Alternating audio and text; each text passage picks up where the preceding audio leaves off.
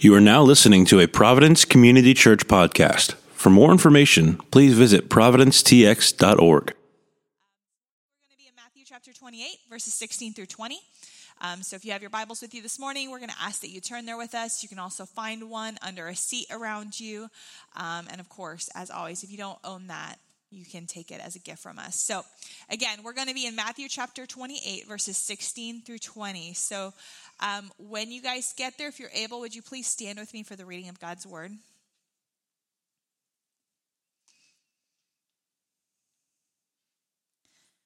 Now the 11 disciples went to Galilee, to the mountain to which Jesus had directed them. And when they saw him, they worshipped him, but some doubted.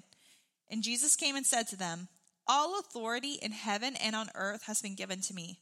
Go therefore and make disciples of all nations, baptizing them in the name of the Father, and of the Son, and of the Holy Spirit, teaching them to observe all that I have commanded you.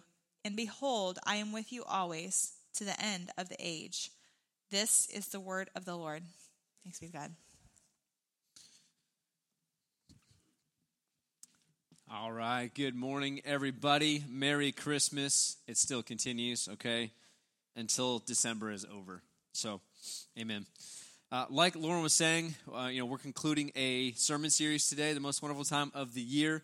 We've been talking about the Christmas story and why we should not be ashamed to celebrate what we are celebrating during the time of Christmas. It's a great time to reflect on who Christ is for us and what he's come to do.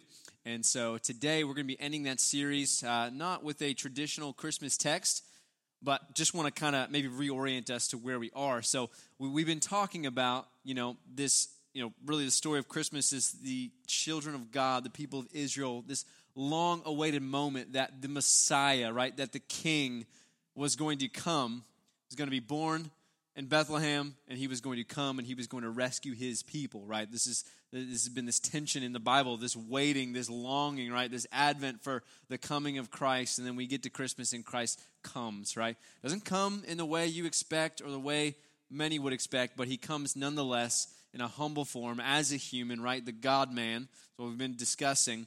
And then now, we're kind of in this tension where Christ has come. He has rescued his people, right? He has made a way through the cross, through the resurrection for his people to be saved forever and ever and ever. And now we're in this tension where we are waiting for the return of Christ again, right? Where this time, instead of coming as a humble baby, he will come as the God-man with a sword drawn on a white horse, right? And he's coming to end all things and bring us to his kingdom. And we long for that day when Christ will judge the earth and we will be forever with him. So we are now in the middle of this tension. They call it the already not yet, right? Where we are, we've seen the promise of Jesus come. We've tasted the glory, the love of Christ in the gospel. And now we so long for the day that Christ will make all things new. So what do we do in the meantime besides just long for Christ to return? And that's what we're going to talk about today. So you kind of know where we're going from the text. We're going to talk about what it means to be missional, what it means that Jesus said to go and make disciples of all the nations. And one thing I want to mention before we pray and get into the text is, around this topic, I don't want to spend too much time here, but around the topic of missions and evangelism and sharing the gospel, there tends to be some awkwardness, and here's a few ways I see that play out. One is in the way where it kind of feels driven by guilt, right? Now, I don't want to take anything away. The Great Commission, which is the text we're referring to right now, is a command from the Lord, and it must be obeyed by his people. There's no other way around that, but it's so much more than just a command that needs to be obeyed. It's a calling into something greater. But often when we are faced with that, maybe it's guy gets up here in the pulpit and just yells at you for not being a good evangelist. You're not witnessing enough. And so by and large, we leave these sermons feeling kind of deflated. We feel kind of guilty that we should be doing something, but usually aren't giving any clear direction on what to do. It's usually like, I just know you're not doing it. That's kind of the conclusion you come to. And so you leave just kind of feeling guilty, and that really doesn't lead to any action. Or maybe on the opposite end, you hear a sermon like this, and maybe there's too many punches that are pulled, and maybe you just kind of leave feeling like, well, it's fine. I don't have to really do anything. I'm just here to live this life and try to be faithful as I can, make sure my kids aren't like me, and that's probably good enough for this life, right? And so there's this kind of awkward tension around it, and amen. And all I want to say is that my prayer is not to lift any unnecessary burden you should feel, but also not to place any unnecessary burden that you shouldn't feel. And so I just pray that as you look, not only just the command that Christ gives us, but the promises surrounding that command, which are amazing. So I want to focus more today on the why, not just the what. We're going to talk about the what. We're going to break this down a little bit. What does it mean to make disciples? But by and large, I want to focus on the why. I want to focus on what is Christ promising us in the midst of this command as King Jesus, ruler of the universe, sending us out as his ambassadors. What is he promising us? So that's where we're going to kind of focus today, because the cure for your guilt and the cure for your apathy are based in those promises surrounding the command. So let's look to those together. Let's pray. We're going to pray and hop in the text. So let's pray together. Father, we thank you so much that you love us. We know for a fact that it is not our love for you, which wanes often, that keeps us with you, but rather it's your love for us, it's your care for us, it's your joy in rescuing us and bringing us to your kingdom, to be your children, your ambassadors. And so, God, I just pray this morning that you would help the gospel to be real. God, would it be fresh for us? Would it be a joy for us this morning that we are born again to a living hope through the resurrection of Jesus Christ from the dead to our inheritance, which never perishes? God, let us believe that and grasp that today as we look to your words, King Jesus, that you've given your people. May we feel great joy in receiving them. May we feel the call to go and make disciples of the nations. May we feel the joy of one sinner repenting and coming to you. May you not let us be motivated by guilt and shame. May you keep us from apathy. God, we just want to be faithful. We want to be faithful, and we want to experience your joy. So help us to do that this morning. Holy Spirit, speak to us through your word, and we ask this in Christ's name. Amen. Amen. Okay, so there's three major points, and they almost break evenly for 18, 19, and 20, okay, that we're going to go through, and this is what they're going to be summed as. The claim, the charge, and the comfort that Christ gives us, okay? And with those, I want to give us also a statement of belief. I think it's important as we're talking about this that we talk about what we believe. Once again, we're focusing on the why, not just the what of Jesus. And so basically, verse 16, 17 opens the scene. Jesus had just died. He was crucified, dead, and buried according to the scriptures. And then, according to the scriptures, he arose from the dead, right? He was victorious over sin, death, hell, the grave. He freely laid his life down like he promised, and then he brought it back up again on the third day.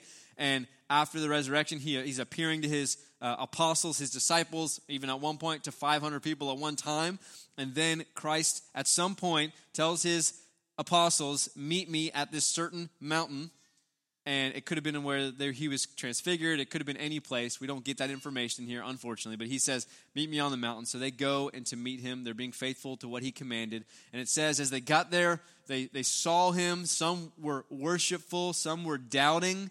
And then Christ steps into the scene with this. And the first thing is his claim. So let's read it together in verse 18. There we go. Verse 18. I was in 2 Chronicles somehow. Here's what it says. And Jesus came and said to them, all authority in heaven and on earth has been given to me. Let's stop right there. So the first is the claim. And what I want to say about that is we believe that Jesus has all authority. We believe that Jesus has all authority. This is the claim that he makes, is that he has all authority. So we need to talk about what this means.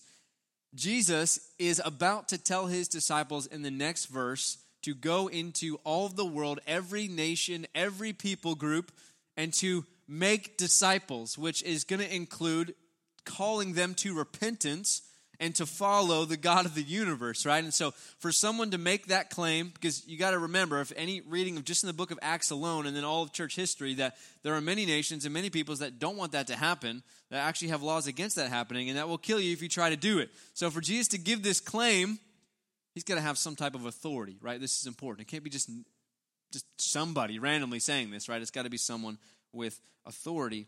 And we got to remember too, Christ has always had authority. He's always had all the authority, right? Christ never lost that authority. He's always been the God of the universe. That is who Jesus Christ is. He is very God of very God, as we talked about a few weeks ago. And so it's not like he, just lost that authority somehow. But really what this is a picture of when he says all authority has been given to me by the Father, right, in heaven and on earth, is remember, God allowed for a season for Satan and demons to take over some authority on this earth, right?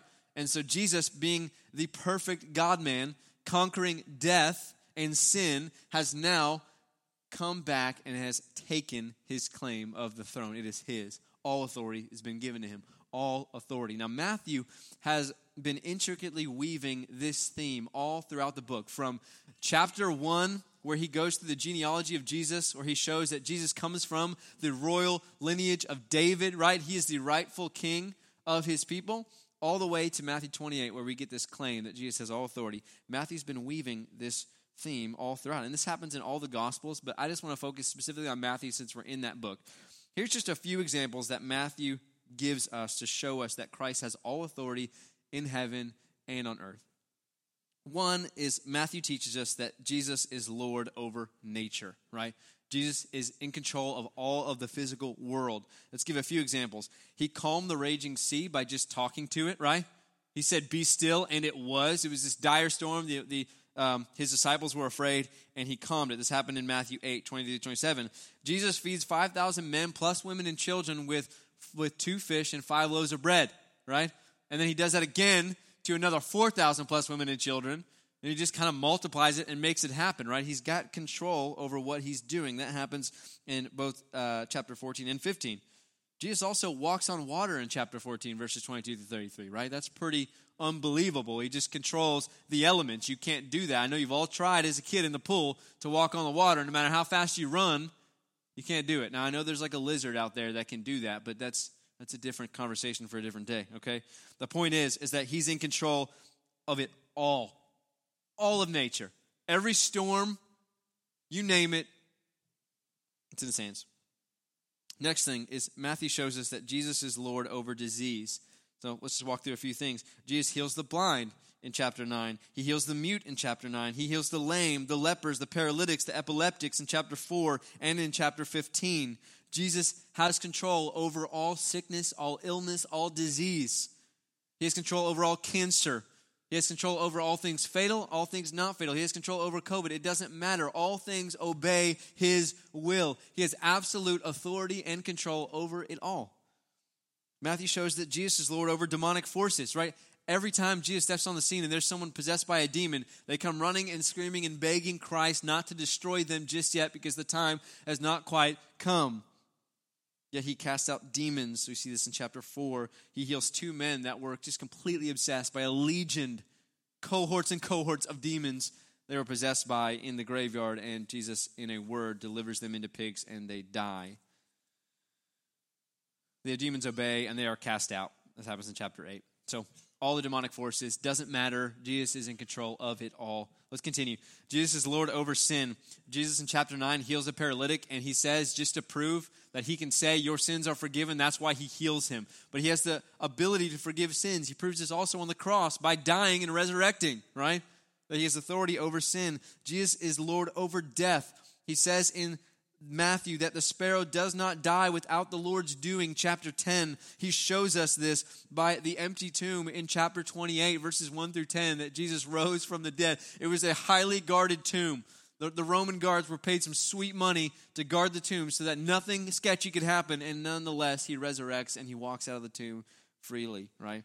He's in control over death. Jesus is Lord over the nations. We see this from the text we're in right now. Jesus is Lord over final judgment. We see that in chapter 25. He has all authority, and time would fail me to consider the fact that Jesus is over governments. He's over every single molecule, whether that's the biggest star in our planetary system or whether that's the smallest dust mote, as Spurgeon says. He's in control of it all. It all obeys his will. He sits in the heavens, does whatever he pleases. This is who our Lord Jesus Christ is. This is no small claim. This isn't a simile when he says, I have all authority. He is the God of the universe. So Jesus is not merely a Savior that we accept into our hearts, but he's the King of the universe. That's who Jesus is claiming to be right here, okay? This is a big deal. So how then does this authority help us complete the task? Like, what encouragement can we gain from this? Like, that's a pretty crazy claim, but what can we gain? And I got two major ways, and we could name a lot more, but I'm just going to name two of them. One is that his authority compels us to advance the kingdom. Here's what I mean by that, is the Lamb who takes away the sins of the world not worthy of all the worship of all the world? Is he not? He deserves all worship from every living creature in the universe. Jesus does. So this compels us because the Lamb deserves the full reward of his suffering. It compels us to go into the world and to bid everyone to repent and to come to Christ because he has all authority. He is the worthy one. And number two, his authority gives us confidence to advance the kingdom. It doesn't compel us to do it, but it gives us confidence. Like, if he was not in control of the universe, if Christ did not have authority, what confidence would we have? Would it be our own persuasive abilities? Would it be that in some random circumstance, like things are just going to work out? No, we have confidence because Christ, he's in control. No thing can truly hinder the gospel going forward and God's people coming in to the fold. Nothing can hinder it. Nothing. That's why the Bible says, if Christ is for us, who could be against us, right? If he's for us, if he's with us, if he's here, if he has the authority and he's commanded us to do it, it is going to happen. This is why Jesus says, I will lose no one that my Father gives me, right? Every single one of his children will come into the kingdom. Therefore, we have confidence to go. We are not ashamed of the gospel because it is the power of God unto salvation. We're not ashamed to go. We have confidence that he's with us. This is important. Christ will rescue his people. He will do it. Whether we participate or not, whether we're eloquent or not, whether, we got all the right missional strategies or not, it does not matter. He will do it. But he will also use us to do it. This is pretty amazing. So this is the claim that he has all authority, and we should be very deeply encouraged. So we believe that Jesus has all authority. That's why we go. Now, let's talk about the charge he gives. So we believe that Jesus called us to disciple the nations. Let's look at verse 19 in the first half of 20. Here's what it says.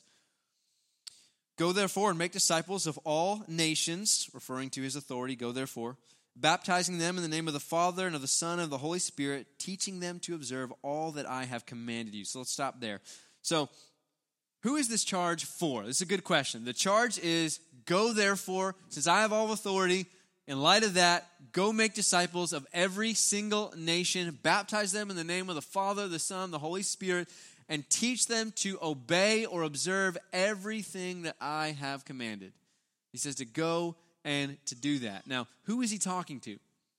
So, for some of you, this might be a simple question. There's kind of two sides to this. Some people would say he's only talking to the leaders of the church. The onus right here is on the authority of the elders of the church, right? Speaking to the apostles as the figurehead. Some people would say, no, he's clearly speaking to his disciples. This is every believer is called to go and do this. But I would say, wherever you find yourself in that spectrum, whatever you believe about that, there's still something we can agree on. And that's this, okay? That the goal of the church is to make disciples of every nation and people, and every single member of the church of Christ plays a vital role in that happening, okay? We can all agree on that no matter where you fall on the spectrum. The command is simple. It is to go and make disciples of every nation, and who is that for? It is for all believers. Now, there are definitely some implications about, the nuances of that, but nonetheless, it's for all of us to do, right? It's the task that we've been given. King Jesus stands up and says, look, I am building my kingdom here on earth.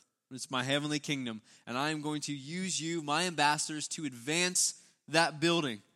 And so go, therefore, and do as I've asked you to do. Do what I've commanded you to do, and I will build my kingdom. This is what Christ is saying. So that's what's happening here. So no one gets out of this charge from King Jesus, okay? No one gets to escape this.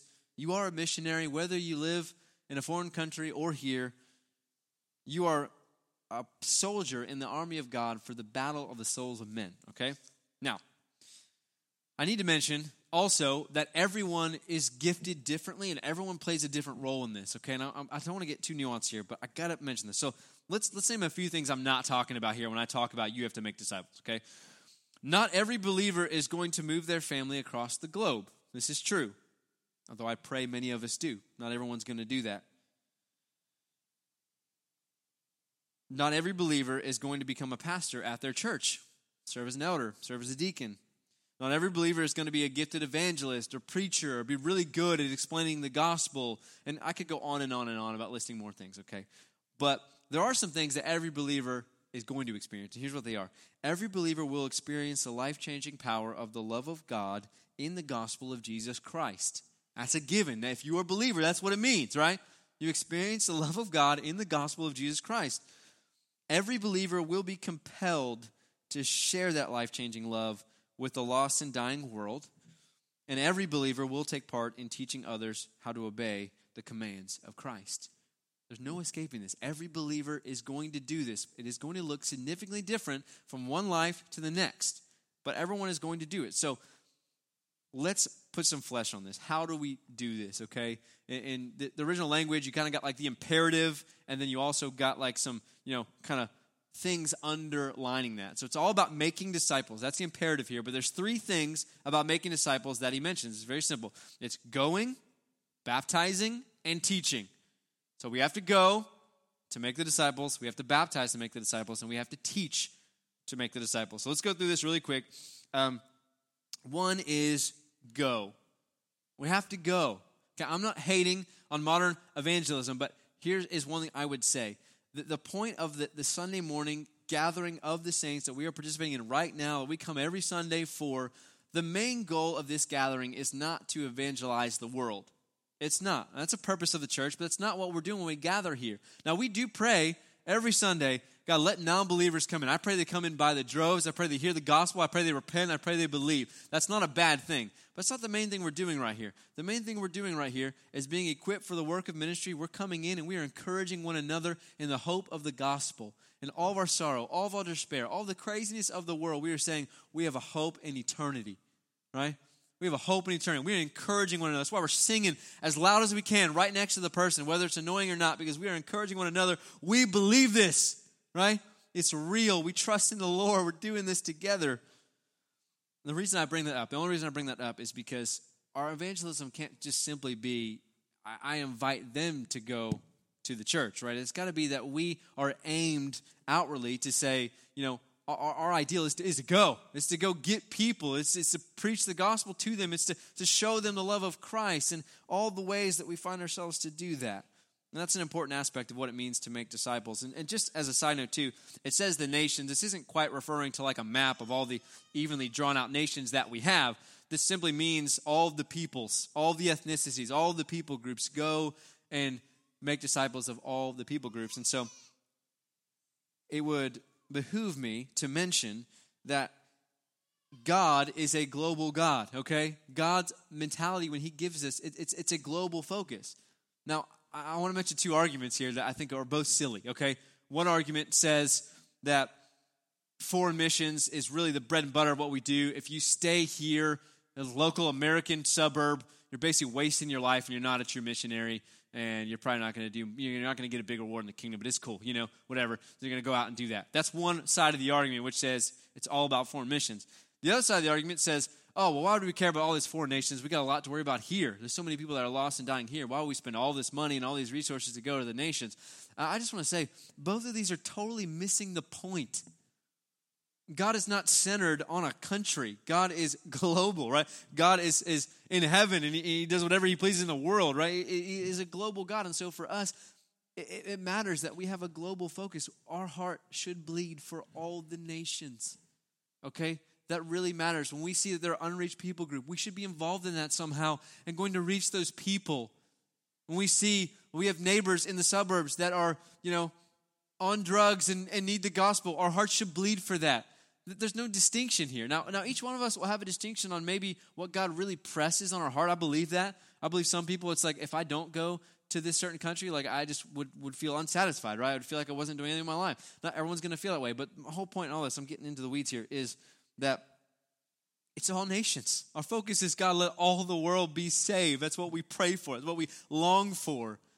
And our focus may be a little bit different for each person, but by and large, we all long for that. We all participate in and the gospel going to the nations, and it's what we want to see. So you go. Second is you baptize. Well, what does this mean when it says baptize in the name of the Father, Son, and the Holy Spirit?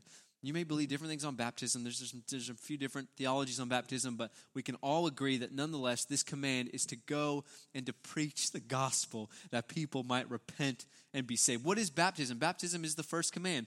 Every time you see someone that says, like, I'm convicted, what do I do about the word, or what do I do about this message of the gospel? Peter or someone else will stand up and they'll say, repent and be baptized. That's it. Repent of your sins, come to Christ, be baptized. It's the first command that we step into obedience to as we believe. And so what Jesus is saying here is that we go and we preach Christ. We bid people come to the Lord. Come, be saved. This is what he means when he says go baptize them in the name of the Father, Son, and the Holy Spirit. This also implies too, I love that he mentions this. We are baptized in the name of the Father, the Son, and the Holy Spirit in submission to the Godhead and his authority, right?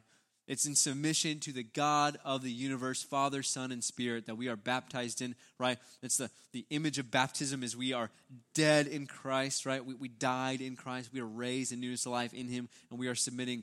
He is my Lord. He is God. He is everything, right? So it's the submitting to them. So he says, you're doing that. You're baptizing them. So I just want to mention,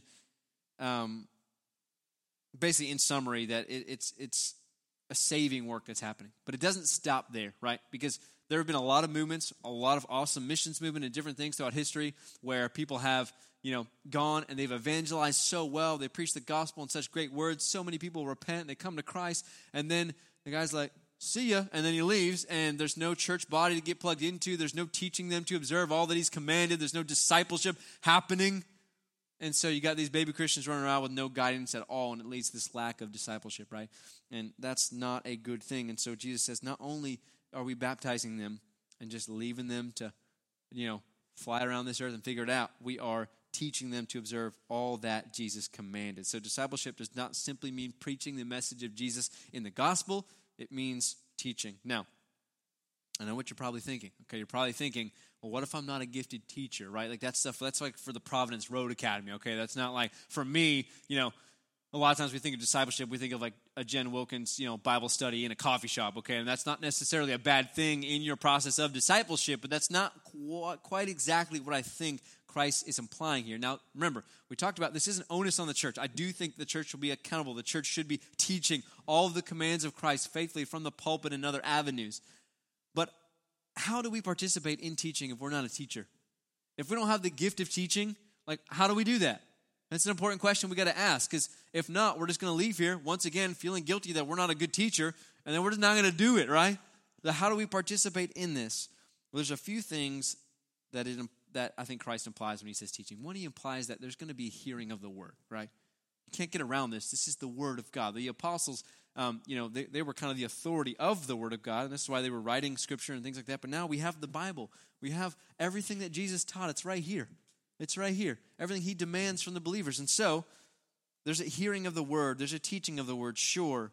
There's a modeling of the word. There's a being doers of the word. And not only that, but there's also a call from one believer to the other that says, do that, right? There's got to be a call that says, you got to do this. You can't just hear it and think, that's awesome. You got to do something about it, right? And so,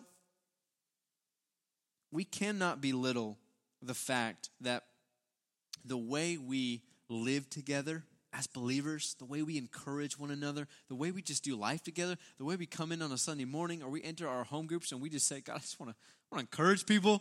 Like, just help us, Lord. Like, we cannot undercut that. This is what teaching is. Look at me. When we gather together faithfully, okay, to hear the word and to do what it says, when we gather together faithfully to acknowledge our sin and trust in Christ, here's what's happening.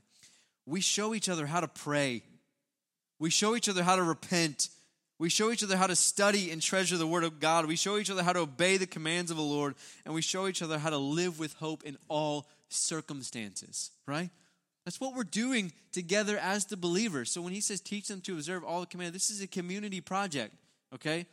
Yes, there's an onus on the elders of the church to be teaching the word of God faithfully. But underneath that, how do we teach the world to observe everything we command? We need to live life together. We struggle together as Christians to have faith in the Lord. We fight together. That's the whole point of Ephesians 4. Go and read that later. It's saying that there's this mutual encouragement that happens. And I don't care if you got no gifts for teaching. Look, some of you have gifts of hospitality, and you're just going to be hospitable to sinners, and you're going to figure it out, and that's how you're going to make disciples, right? Some of you might have a gift of other sorts. I can go down the list of all the gifts. Some of you might be gifted teachers. Some of you might be gifted at who knows what. Maybe you're just gifted at sitting in awkward silences. That is a skill, okay? It's not a spiritual gift listed in the Bible, but it is there. You might have all kinds of gifts, right? Whatever it may be, you can and will be used by God. So we believe as the church that God has called us to make disciples of the nations. And we play a vital role in doing that together. And it's important. Okay, that's kind of the how. So he gives us the claim, which is the basis of authority for what he's about to charge us to do. We have the charge, which is go make disciples of all the nations that all of the church is involved in. And then now we have the comfort. And the comfort is that we believe that Christ is with us. We believe that Christ is with us. So, how do we have confidence that we can complete this mission? As ambassadors of Christ, how do we have confidence? It's that Christ is with us, right? He's with us. Look, let's just go down a few things. He is with us as a friend, right? We mentioned, you're my friend if you do what I say. That's what Jesus said. He's with us as a friend. He's with us as a very present help in time of need. He is with us as the commander-in-chief leading his army. He is with us as the light that overcomes all darkness. He is with us as a patient Savior that is willing to use broken vessels like us. He is with us. This is amazing. Christ says, let me read the text. I'm sorry. Let's read the text. And Christ says it better. He says this in the back half of verse 20. And behold, listen, I am with you always to the end of the age, all time, forever, I am with you. So, we believe that Christ is with us. This encourages us in so many ways and should in so many ways. I want to mention two as we close out here. This should encourage us. The first one is because Christ is with us, he shares his heart with us. This is so important, especially for those of us in here who struggle to really feel a zeal about the mission of the Lord, okay? If you feel apathy about what you're doing, just remember Christ with us means he shares his heart with us. I love the heart of Christ. Read the Gospels. I love the image of Jesus coming over the hill, ascending down into Jerusalem and just weeping over the children of Israel, saying, oh, how I would have gathered you like a hen gathers her chicks under my wings and you wouldn't come, right? He's crying. Christ has a heart for the world. And as we are with Christ, as we are with him, that was not for dramatic effect, I apologize. My hand just got there, okay. He is with us and he shares his heart with us. Our heart bleeds for what Christ's heart bleeds for. Christ longs for the nations to be saved. He is drawing all men unto himself, and we long to do the very same thing. We long to participate in that mission. We do. And that's the more we spend time in Christ's presence, the more we desire that. The more that we realize Christ is very present. He's with us even when we don't feel it, the more we can begin to walk as children of God in that way. And number two, it reminds us that the success of the mission does not depend on us. We have to believe this. If we believe for a second that the success of the mission of God depends on our ability to evangelize, we are in trouble. We are in trouble. Some of you may be very gifted at what you do, but you are not good enough to save the world. That should be clear from the scriptures, from your own heart, from your own, attempts to try to do it, right? You cannot do it. The success does not lie on us. It's on Jesus. Remember, Jesus is building his church. He will do it. He will see it to completion. The task will be done. No one can hinder it. It is going to happen. The success of the mission of God. I want to relieve you from this burden. This is why Paul says, look, some water, okay? Some plant, some water, but God gives the increase. Nothing is going to happen unless God makes it happen. And no one is going to be saved unless God makes it happen. The sovereign over the hearts of men. We need him, okay? And so I pray this relieves you from any feelings of this burden that says, my gosh, the task's impossible. It is impossible. How are we to take the gospel to a nation that's hostile towards Christianity? In our own culture, if you're looking around, How are we going to bring the gospel to bear weight on some of the things that are being believed in our society? It's impossible without the Lord. When you pray for people to be saved, your friends, your family, your coworkers, and you say, Lord, I want to witness them. I don't know how. Look, it's just a leaning on him. None of us know how. That's the point. We don't know what we're doing. I mean, we got some methods. God has been gracious to us in his word to show us how we share the gospel. And so I want to conclude with this. I hope the claim, the charge, and the comfort are encouraging to you. But I want to remind us that sharing the gospel, we gotta simplify this, okay? We make it very complicated. We make it very tough for us. We make it very confusing. We make it very scary. And yes, it is all of those things in the context. But the gospel, sharing the gospel, is simply having a life changed by the gospel and sharing that with others. That's it. This past week is actually funny because I was going to be speaking on this, and I was having a conversation with a gentleman who is he's at a church in the Fifth Ward there downtown. He kind of leads their mission stuff, and he's got a pretty radical story. God really changed his life in some amazing ways, and he was just talking to a few of us about like how that happened, and he's just reminiscing on the moment this happened, right, where God really rescued him, and he was talking about just the ecstatic joy that he experienced in the presence of the Lord was like anything he's ever felt before. And he's not constantly feeling that, right? It's a struggle to feel joy in the Lord many times, but that moment he remembered with such, vivid detail of the joy that was in the Lord. And he said, man, if heaven's like that moment, if that's what heaven's like, then why wouldn't I want to share that with others? And I remember thinking, man, that is the essence. That is what it means to share the gospel. I have had those moments where I felt such joy, such forgiveness in the Lord, such grace upon grace bestowed upon me, such amazing amazement and awe at who God is for me, right? And you've experienced that joy. And it may not be your constant theme, but you've experienced it. And the point is that we want to share that joy with others. Our motivation has to be the motivation of Christ, which he did for the joy that was set before him, right? All heaven rejoices with a party when one sinner repents. This is amazing. And so I want to leave you with a quote by C.T. Studd. He wrote poetry. He was a great poet. Only one life will soon be passed. Everyone has to read that at least once in their Christian life. But he was also, I think he was a rugby player. Someone might know this. He was soccer or rugby, one of the sports that us Americans don't care about. Okay, if you like soccer, that's cool. I like soccer too. But by and large, Americans like whatever. He was very famous. He was this young athlete, a star of his generation. Was super popular in England. Had all the world at his fingertips. Was super handsome, good looking, all these things. He had the last name Stud. I mean, you can't go wrong with the last name Stud, okay?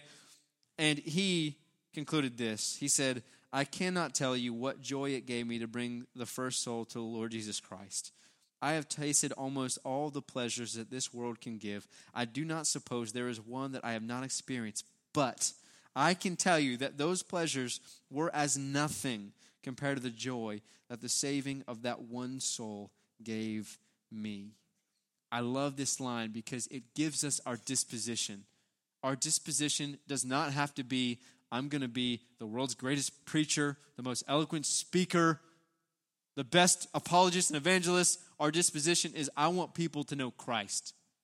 And whatever meager gifts the Lord has given me, I want to use them to that end. It's just a reorientation of our lives and what matters. Look, I don't want us to be those people that just feel like we can't be accountants because that wouldn't be doing anything for the Lord. You can be an accountant and do things for the Lord, okay? You could do whatever it is that you're doing and where you're at right in your circumstance with all of your struggles and all of your pains and all of your confusion and all of your failures. And you could have this heart, which is Christ's heart, that says, go to the world, make disciples, save people. So my prayer this morning is that we would have that vision. We would have that heart, that Christ would just graciously, with his presence, remind us of all the goodness we have in the gospel, and that would compel us not to be guilt-driven to go out there and do all these things that we don't feel like doing, but rather just to look upon the souls of men and say, I want them to be saved. I want them to know my Jesus. And that's a good thing. We're going to pray for